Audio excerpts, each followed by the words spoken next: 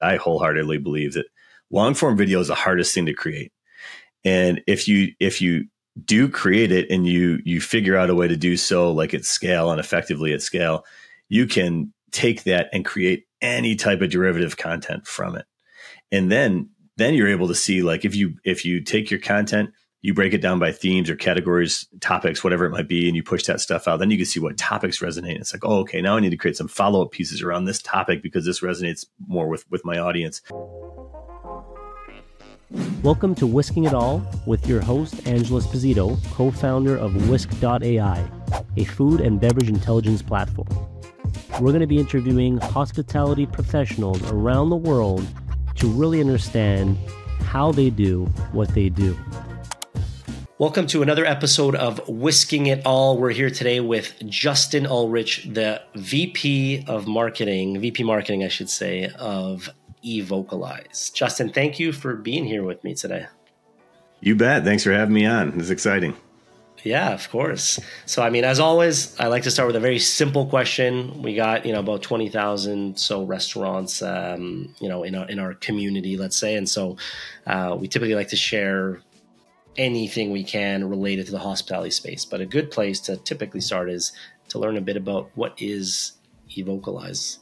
You bet. So Evocalize is at its highest level, it's a tool that helps automate paid digital local marketing based on local data. And so that means that no matter what data you're piping into the platform, you can launch or manage ads across Google, Facebook, TikTok, YouTube, Instagram, all automatically behind the scenes so that operators can continue to do their day-to-day and worry about running the business without having to be marketers as well. I love it. It's a consistent theme, even with us at Whisk, but even with a lot of the guests I've had, is just how do we, and I say we, but I guess, tech companies, how do we actually help these restaurateurs buy their time back and focus on the things that A, they actually love and the reason they got into the space, and B, on the things typically that they're good at. So it sounds like this fits right into that. And we'll definitely get more into the product side and kind of dive into like how you guys help and maybe some, mini case studies or wins you can share just to kind of paint the picture for our audience. But I always like to get the journey before we kind of get there. So maybe just taking a step back, Justin, I'd love to maybe hear your journey. Like, I know the marketing journey probably has been quite, vast, but what inspired you to kind of pursue this path with, Evocalize? Like why Evocalize, and how did that kind of come about?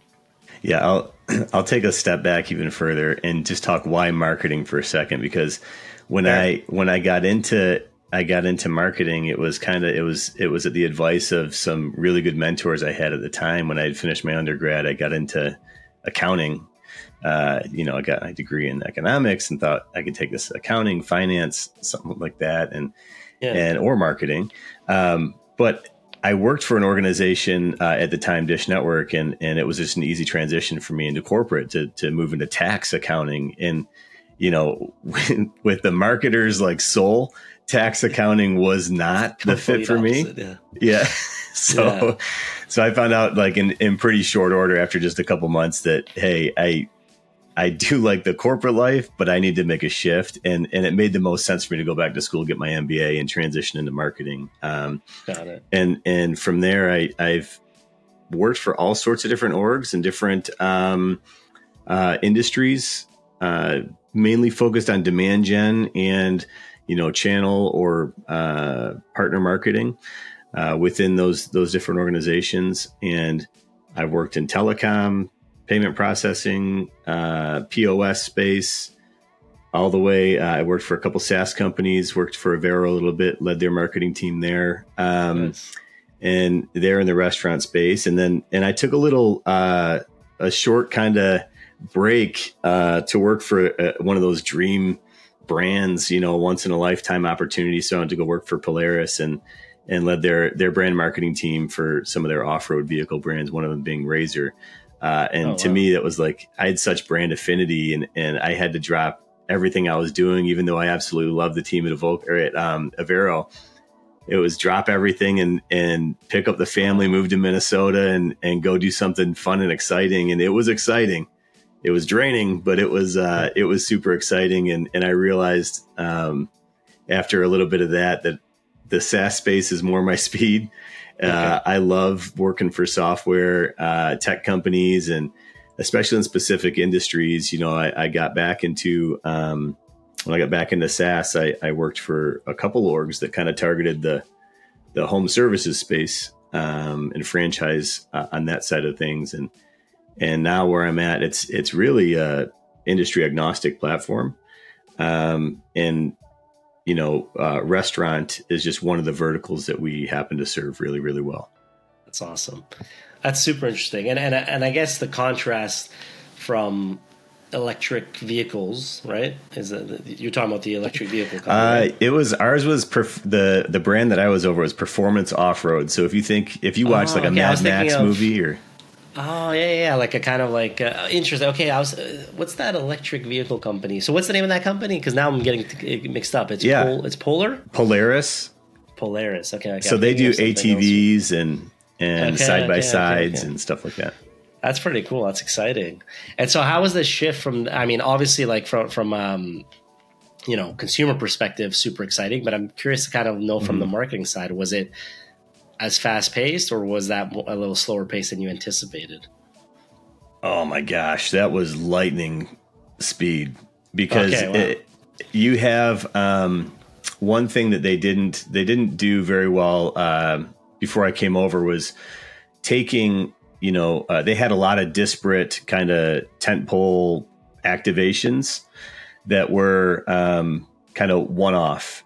And they didn't do a good job of stitching everything together and nurturing their customer base along, even though the typical buyer's journey had like a 9-month buying cycle from research to purchase. So you have to keep your customers engaged and warm throughout a long period of time. And so when I went over, it was identifying those key activations and kind of mapping them in with all the events that we would do, as well as any races for the off-road race season. And vehicle launches and stuff like that. So we put together a total like comprehensive plan that would just keep customers engaged throughout the entire year. And any blanks that we might have, we kind of filled those in with content kind of campaigns, and really did a good job at keeping folks engaged and helped to just crush our lead goal. Our goal was 25,000 leads in the year, and we hit about 150,000 leads on the year that I managed the team there for the full duration of the year. So we did things right, but it was a lot of fun, like I said, but there's just a lot of travel and stuff that went along with it, and time away from the kiddos and missed birthdays and holidays and stuff gets daunting. So when it was over, it was bittersweet, but it was a chance for me to take what I had learned there and creating content in ways that, cut through the clutter, and bring that back into the space that I was more familiar with, and had been for years. So. Wow, that's super cool. And I don't know if you'd be able to pick one, but I'd love if you could maybe share an example of like any particular marketing campaign that you've led and that's been a success. I think it's always cool to maybe share some success stories if you want to pinpoint. I mean, I'm sure you've done quite a few over the years, but if you can mention any, that'd be pretty interesting. Yeah, one of the coolest campaigns I think that I helped lead was when I was at a company called Mercury Payment Systems. So we got acquired by Vantiv, and it was during the time, if you remember, when all the big box stores were having all their big data breaches. So like Target and the credit card companies were. I remember that. They basically said, we don't want to take on the liability of this anymore. So we're gonna implement EMV chips on our cards, and then it's on you, the rest of the industry, to determine or to find ways to implement this throughout the entire value chain. So the card companies were able to kind of push the liability off of their plates and onto the rest of the industry, because they were doing their part, right, to be more secure. So I led a campaign where we called it Security Pays, and we built this out to be a year-long campaign. It was about $1 million that we put into it. It was designed to incentivize each component of the value chain. So working through the third party sales, POS sales folks and trusted advisors to implement more secure best practices, to sell more secure solutions. We incentivize the OEMs to take this new method of card payment within their machines, as well as all the merchants. We incentivize them to implement more secure payment solutions within their brick and mortar facilities, and as well as even the sales team to really drive the importance of security. The 5 fingers of security to really make the entire value chain more secure and the entire industry more secure. And it really led the charge throughout the rest of the country to make this big shift over to the EMV chips that everybody has in their wallets today. That's crazy. And so hearing all that, like when that shift happened to say, hey, how did you stumble on, Evocalize? I'd love to know like that story. When did that take place?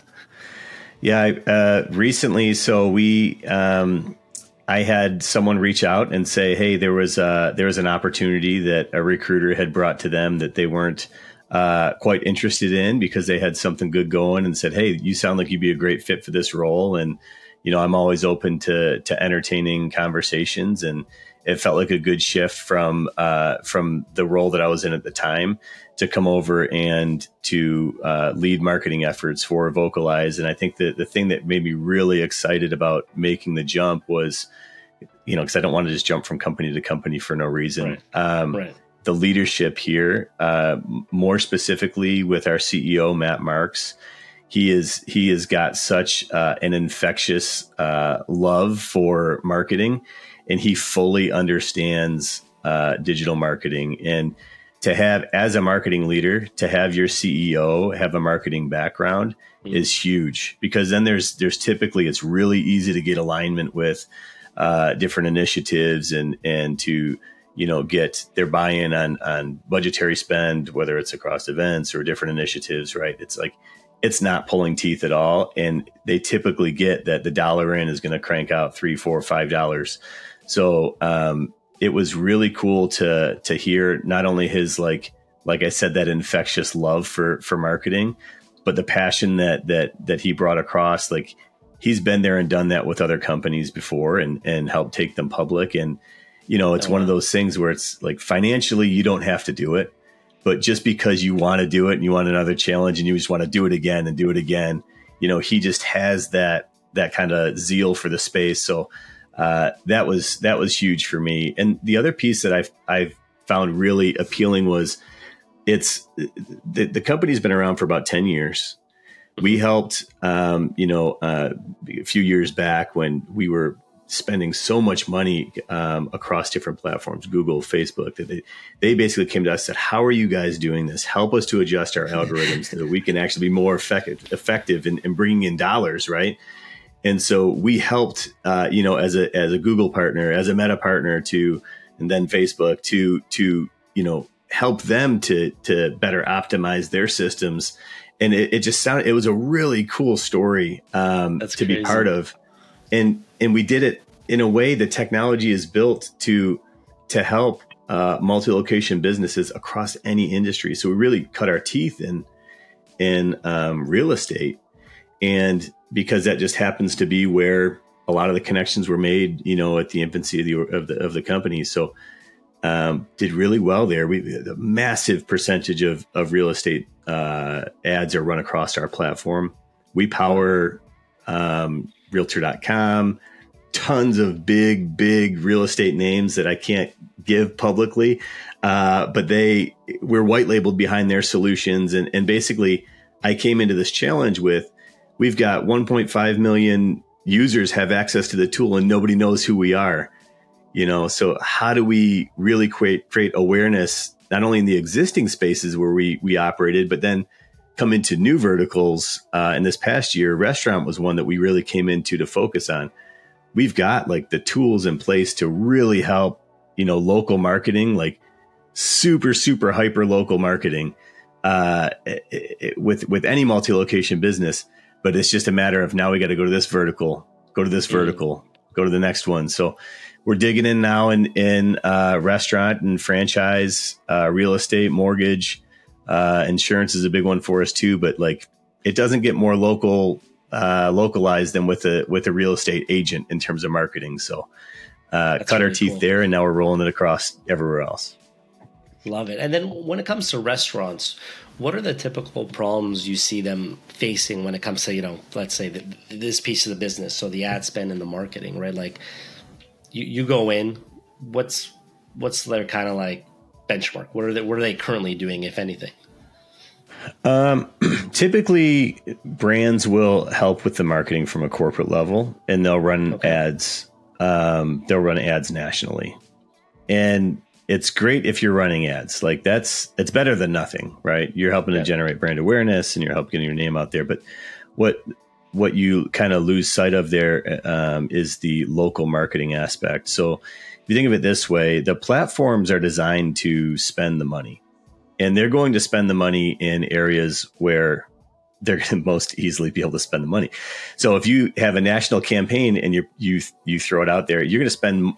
The platforms are the algorithms will more likely determine where the spend is going to be in like LA, New York, Chicago, like big metro areas. Right. So if you have a location in Des Moines that needs the foot traffic because their sales are slow this week, like the ads running in New York is not going to help them.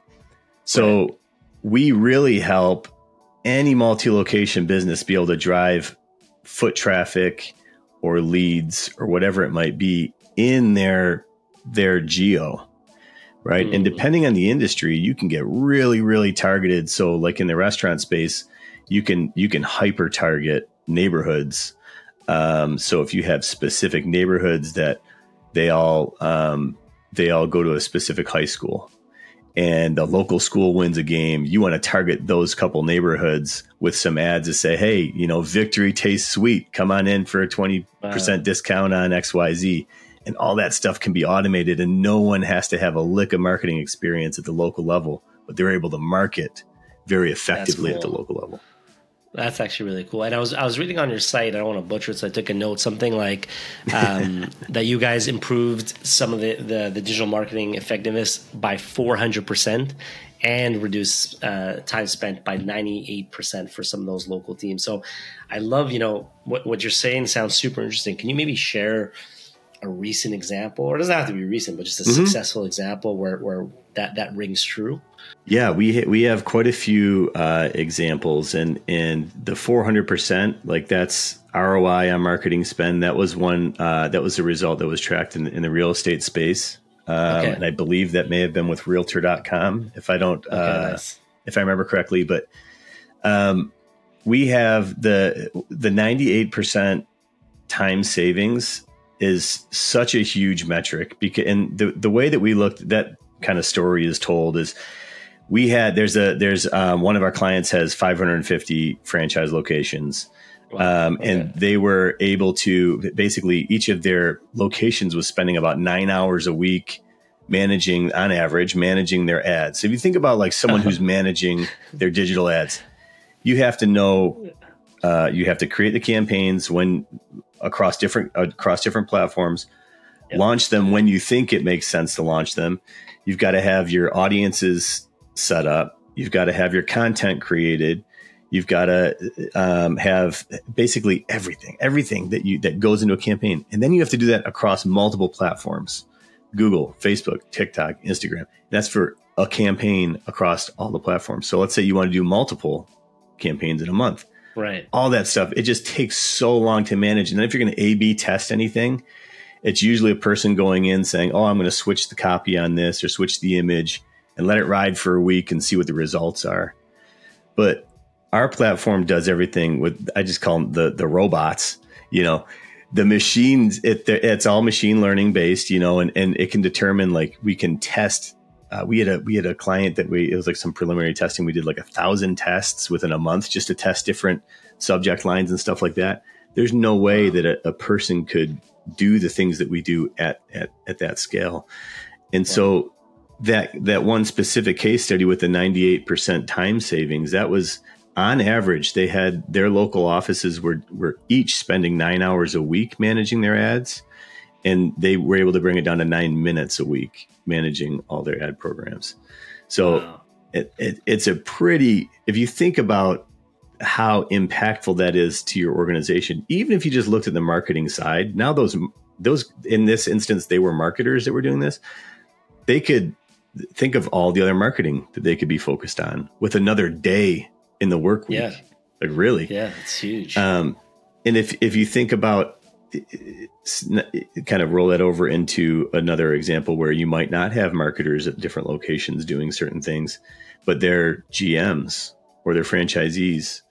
These guys, they may not, and guys and gals may not have any experience really at all doing marketing, because typically they buy into, a franchise because the system, right? The system, it makes tons of sense. There's efficiency there.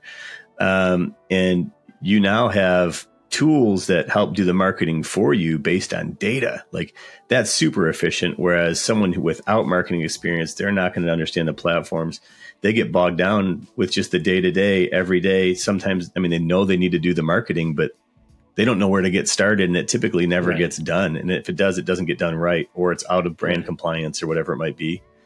So that's where we really shine in helping to automate all that stuff, so folks don't have to worry about it. That's amazing. And like on that note, just for maybe some of our listeners to just imagine maybe the high level process, what does it look like? So, I can imagine some of our listeners, obviously, that have multi locations listening to this, maybe getting their curiosity piqued. What does it look like? They come to your website, maybe they request a demo. What does the actual process of, getting set up kind of look like at a high level? Because I'd love to maybe paint a picture for them. Yeah, typically, if we start a conversation with you, you'll visit with probably a 15-minute kickoff call just with one of our sales reps, just to vet it, make sure we're a good fit, and there's some alignment there. It's to save our time, to save your time. We do have some parameters that right now we just candidly we sell into enterprise companies, so. Yep. If there's 100+ location, that's usually right in our sweet spot. If there are fewer, we can entertain conversations, and there's don't want to let the cat out of the bag, but we will have solutions that can serve others very soon in the new year. So that's something just to keep an eye out for. So if you are interested at all, no matter what your size, drop a line. Feel free to reach out. But we have that initial conversation to vet whether or not it's a fit, and then we have a follow up with a higher level sales rep that'll really talk about, hey, these are the goals that you told us in the first call, what you're trying to achieve. Here's how we can help you achieve those goals. So we really leverage the what we call command a message from us on the sales side to really identify, like when someone has told us what their pain points are. Let's just get down to how we help you solve those pain points and not throw everything at you, what we can do. It's one of those things where it's not quite the sky's the limit, but there's so much that we can do. We just talk about what your goals are and how we can help you solve those specific goals. And then we'll get into, crawl, walk, run. We'll do some of the really other cool kind of whiz bang stuff that we do. And then we have a third call typically where we bring in a solutions consultant, and they will also invite your listeners to bring in their techie folks to have a conversation with our tech geeks, and really talk to how the systems tie together and how we help get things implemented. And from there, we go through an implementation process where we work with our team, our customer success team, as well as the partners team, our clients. We call partners because we truly do see them as that. We partner together to ensure their success. So our success team will help ensure that those programs are set up with all the branding compliance, all the guardrails we want to put in place, all the automations, all the data feeds, all that stuff. And then, we kind of set you loose, and we're there to help support you. So it really isn't one of those things where it seems like it can seem daunting anytime you stand up a new technology, but it's not that way. We help ensure your success because your success is literally our success. So we're there to help out. That's great. And when you guys typically, let's say post implementation, when does a average partner, or in this case, let's say restaurant, start seeing some of that ROI? Honestly, Angelo, it all depends on the goals. So implementation for us can go anywhere from 10 days to 6 weeks plus, depending on how deep you want to get. So like a realtor.com is like a big implementation. They would take a couple months to put together, but through that implementation phase, we determine with you, like, what are the goals that you want to hit? And then what are the success metrics that we're going to both work towards to ensure that not only you hit your goals, but that you see that value, from the get-go. And then we also work with you to help identify ways to roll this out through your system. So if you have individual folks that you want to hand the keys off to and let them also go in and manually launch programs, because they can very easily, with a push of a button, launch things on their own if they want to do some above and beyond stuff. We work with you to help ensure that gets done as well. But yeah, it's a really, really quick process to get things stood up. And then depending on the goals of the programs that we create, some of them are just to automate the triggering of promotions. Some of them are actually to track the ROI on promotions. If we push something out through Google, are we able to actually, associate people coming into the ad that they clicked on? So there's that attribution piece. Some folks want to just drive app downloads. There's all sorts of goals that we can help you achieve. So it just depends on the goal. Love it. And I'd be curious, right? So you help restaurants and other markets, as you mentioned, help them with their marketing, specifically local marketing. How do you guys market to these clients? So let's take restaurants. Where do you guys find, your typical success when trying to, I guess, reach the restaurant audience? Are you guys also taking advantage of paid ads? Or I'd love to hear a bit about, that side of the business. Let me ask a clarifying question. Are you getting at how are we marketing to our prospects, or how are we helping our prospects market to their clients, their customers? No. I mean, I would love to know. The first part I think we touched on, it's more, the second part I think we touched on, it's more how, because your product helps them market. I'm curious, just from your point of view, how you market to get those customers. So how do you guys, and you being the VP of marketing, do you use any of your own tools, or is it really you guys maybe have different channels like partnerships or things like that? That's a good question. So it's funny, when I came on board, we didn't really have much in place by way of marketing. So, and I started in November of 2022. So just a little over a year. And we've got, in that time, we refreshed the brand entirely.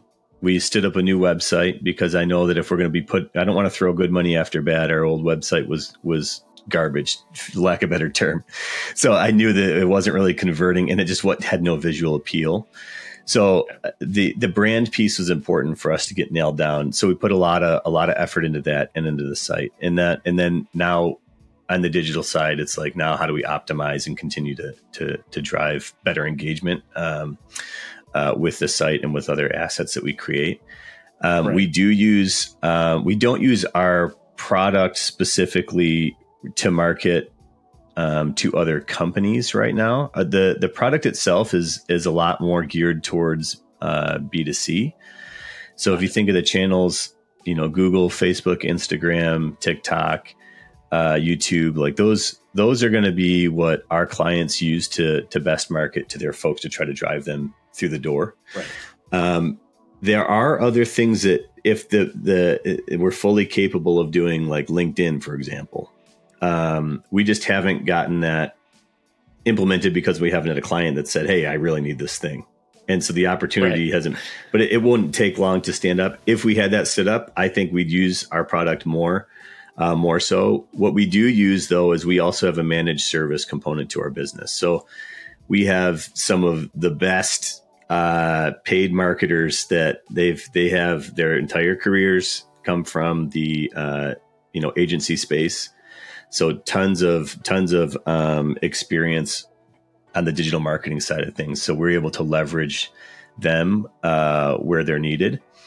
But candidly, at the stage where our company's at right now, paid just isn't a huge component of our strategy. It's in there, but it's not where we're more heavily focused on events, candidly, because that's where we get a lot of our clients are at different events. Right.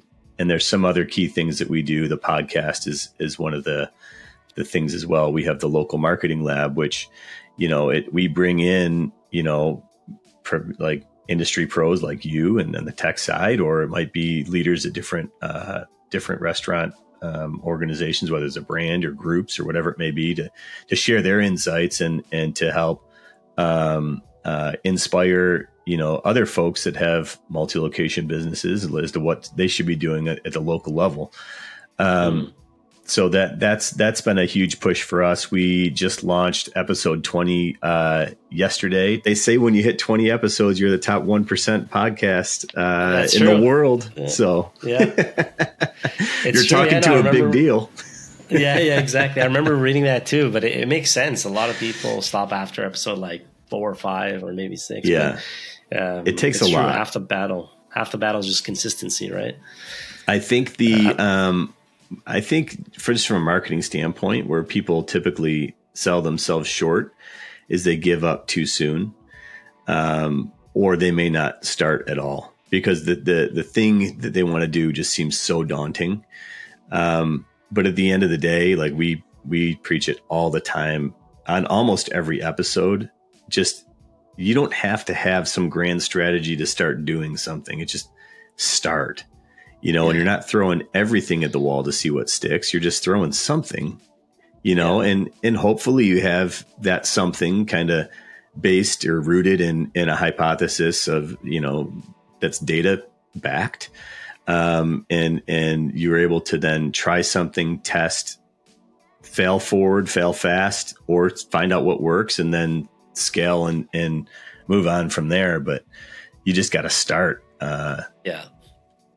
And podcasts are difficult too, because it's like there's so much that goes into it. You have to have wear a lot of different hats if you don't have a big team. Yeah. So, as you know, big time. It's fun. It's funny because I've learned that through action and through doing these things. But half the battle, like you said, is starting, and then once you start, it's just being consistent. Because one thing I've learned is just like you're never going to know everything until you just start. So like you can.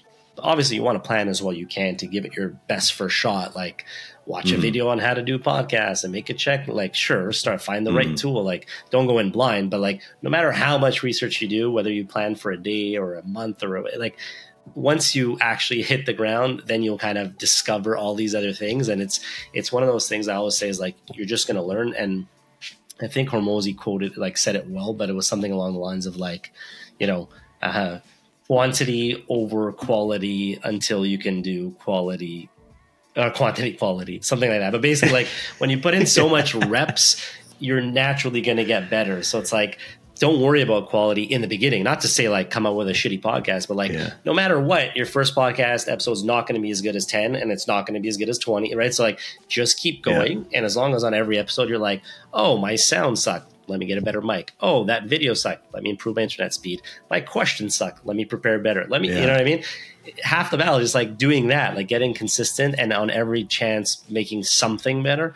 And then you look back and all of a sudden you have like pretty decent quality and people are like, oh, that's awesome. But no amount of like preparation would give you that result on the first podcast anyway. So for people listening, take that first step, whether it's podcast, whether it's content, whether it's doing paid ads. I promise you, if you're doing paid ads for a year, you'll be better than if you did it for a day. Like it's just the time you kind of put into it. Quantity. So I saw you had Sean Walchef on your show. So he was our first guest. And oh, nice. He's awesome. If you want to listen to our episode, it's our first episode, Local Marketing Lab. It's awful because like we're talking, the quality just wasn't there. Sean was great and his content was great, but we had some echoing going on with the mic toward the end. No. The first, actually, I recorded the whole episode without hitting record. So Sean had to do it all over again. But he talks about it's quantity plus speed plus consistency equals quality. Yep. And Agreed. if you do those things, just get as much out there as you can quickly, you're only going to accelerate your learnings.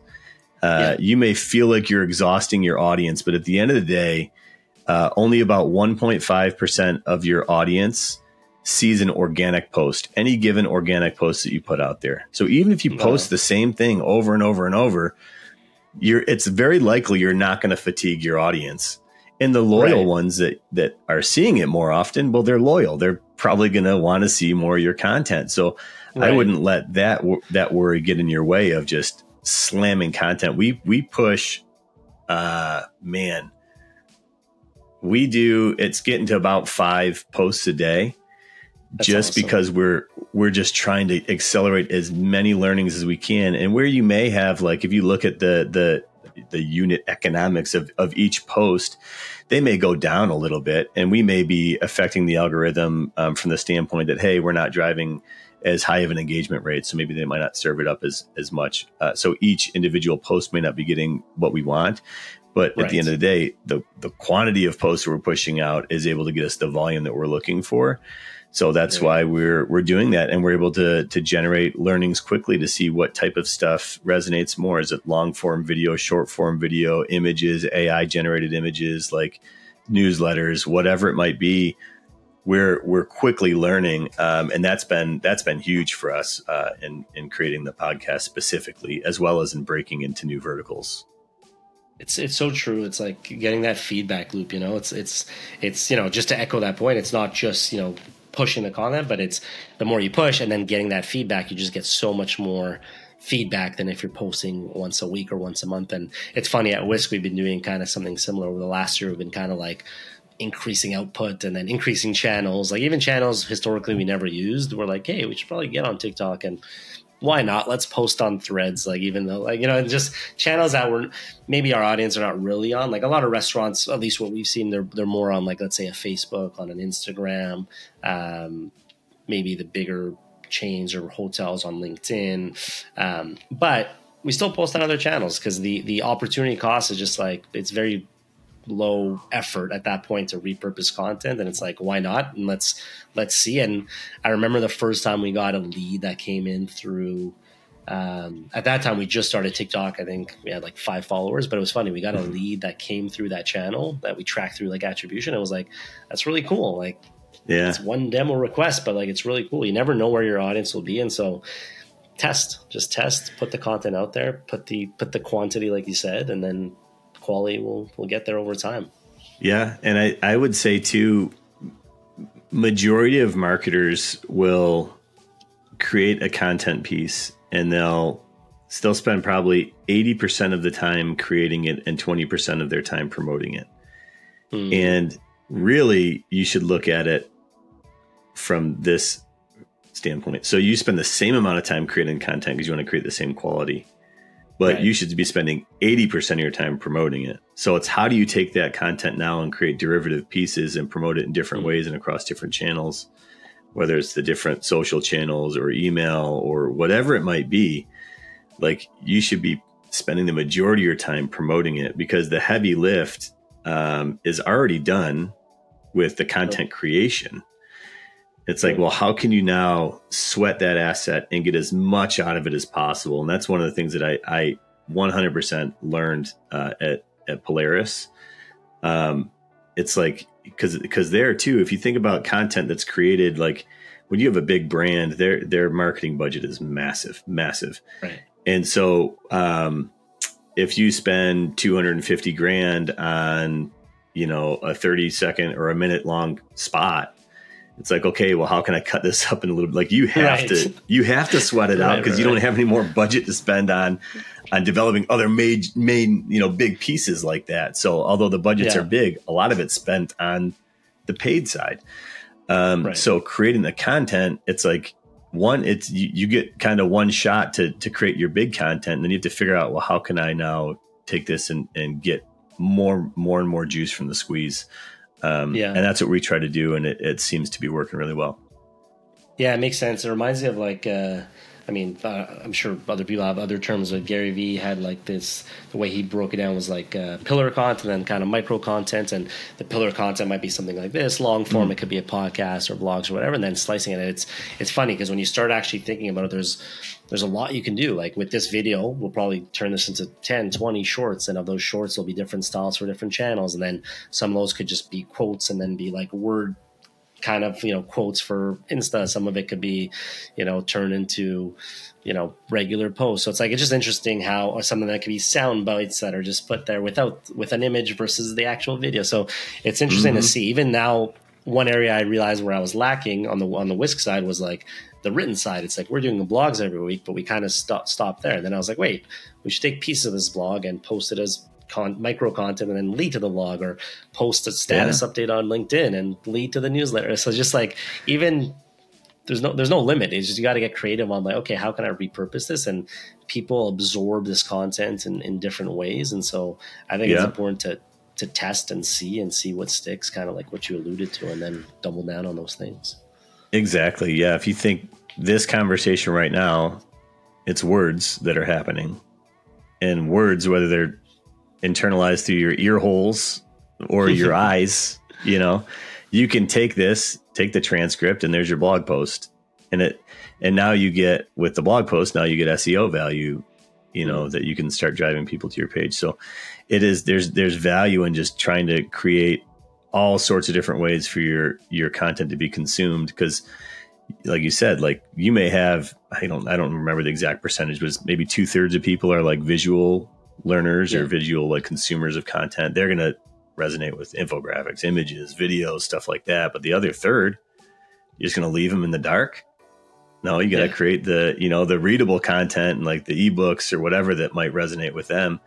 But it can all be created from the long form video. I honestly like, and I've heard Sean say this a ton too, but I wholeheartedly believe that long form video is the hardest thing to create.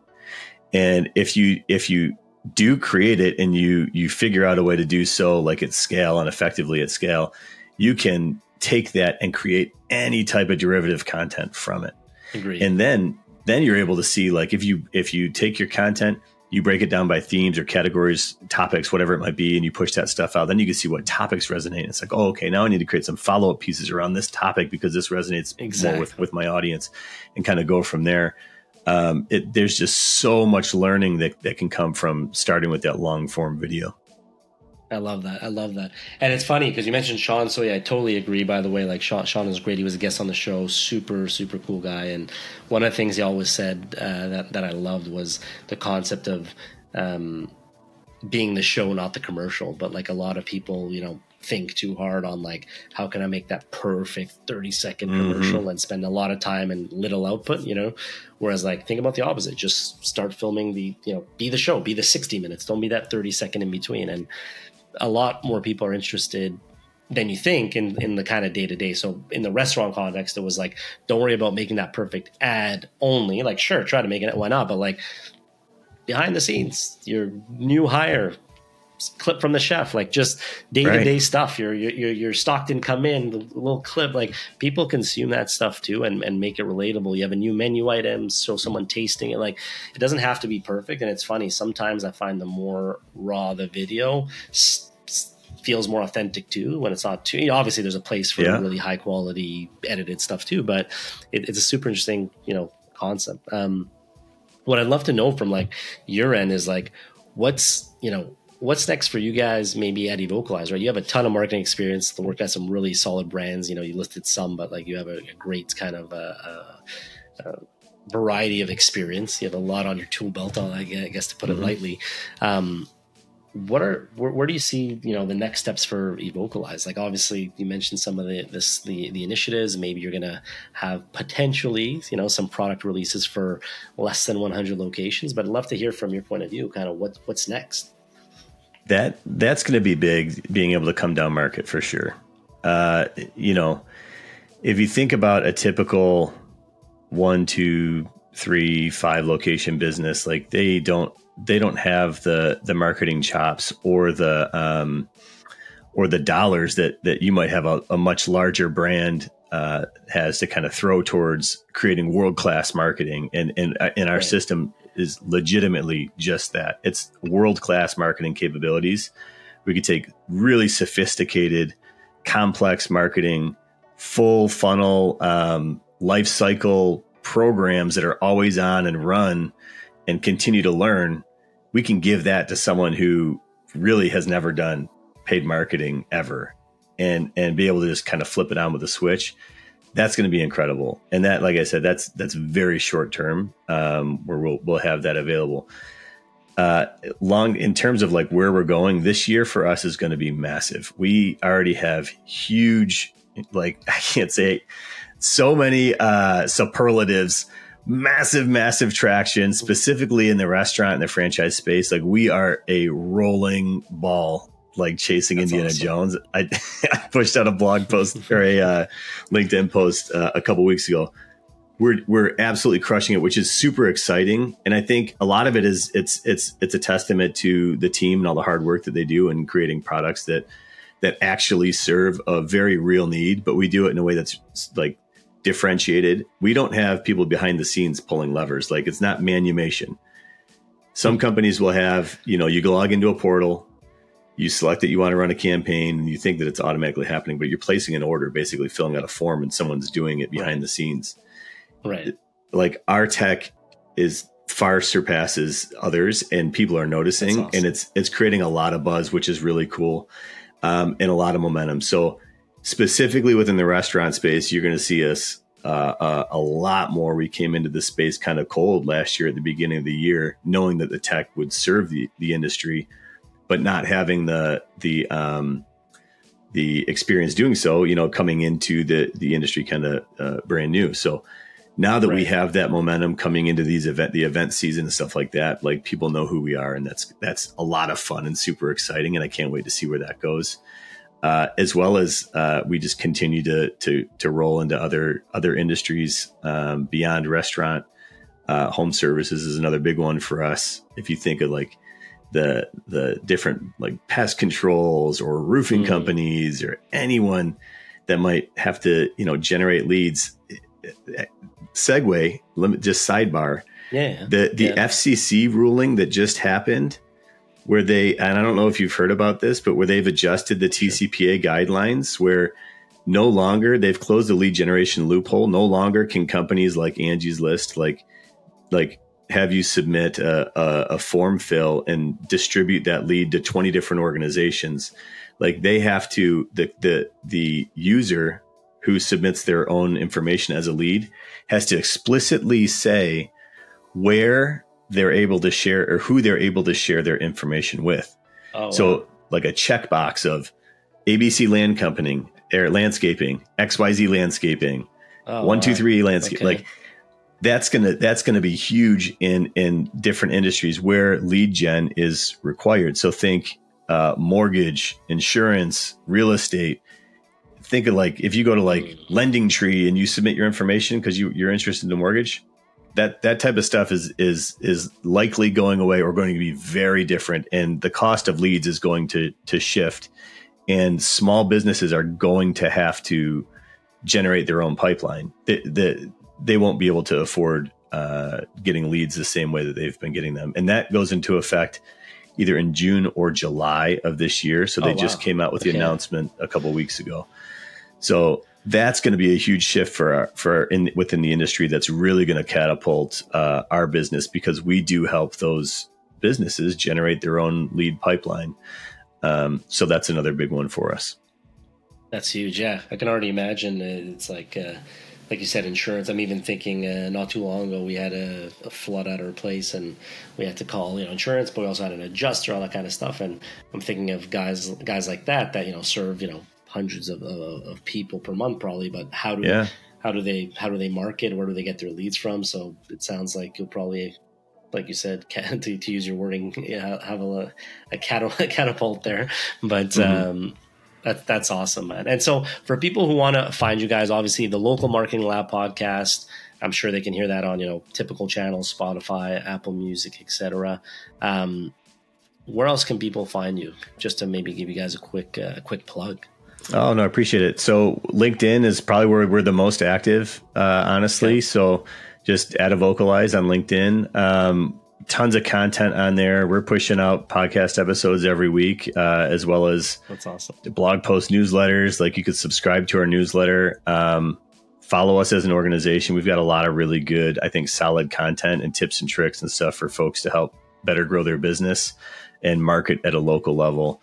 And then, like you said, all the different podcasting platforms. We're at the Local Marketing Lab podcast. So check it out. It's a lot of fun. We like to laugh with the guests, and we usually create some wacky AI image that we show, incorporating some of the favorite things of our guests into the image. So most recently I had Jeff Alexander on the show. One of the more recent ones, Jeff Alexander was on the show, and he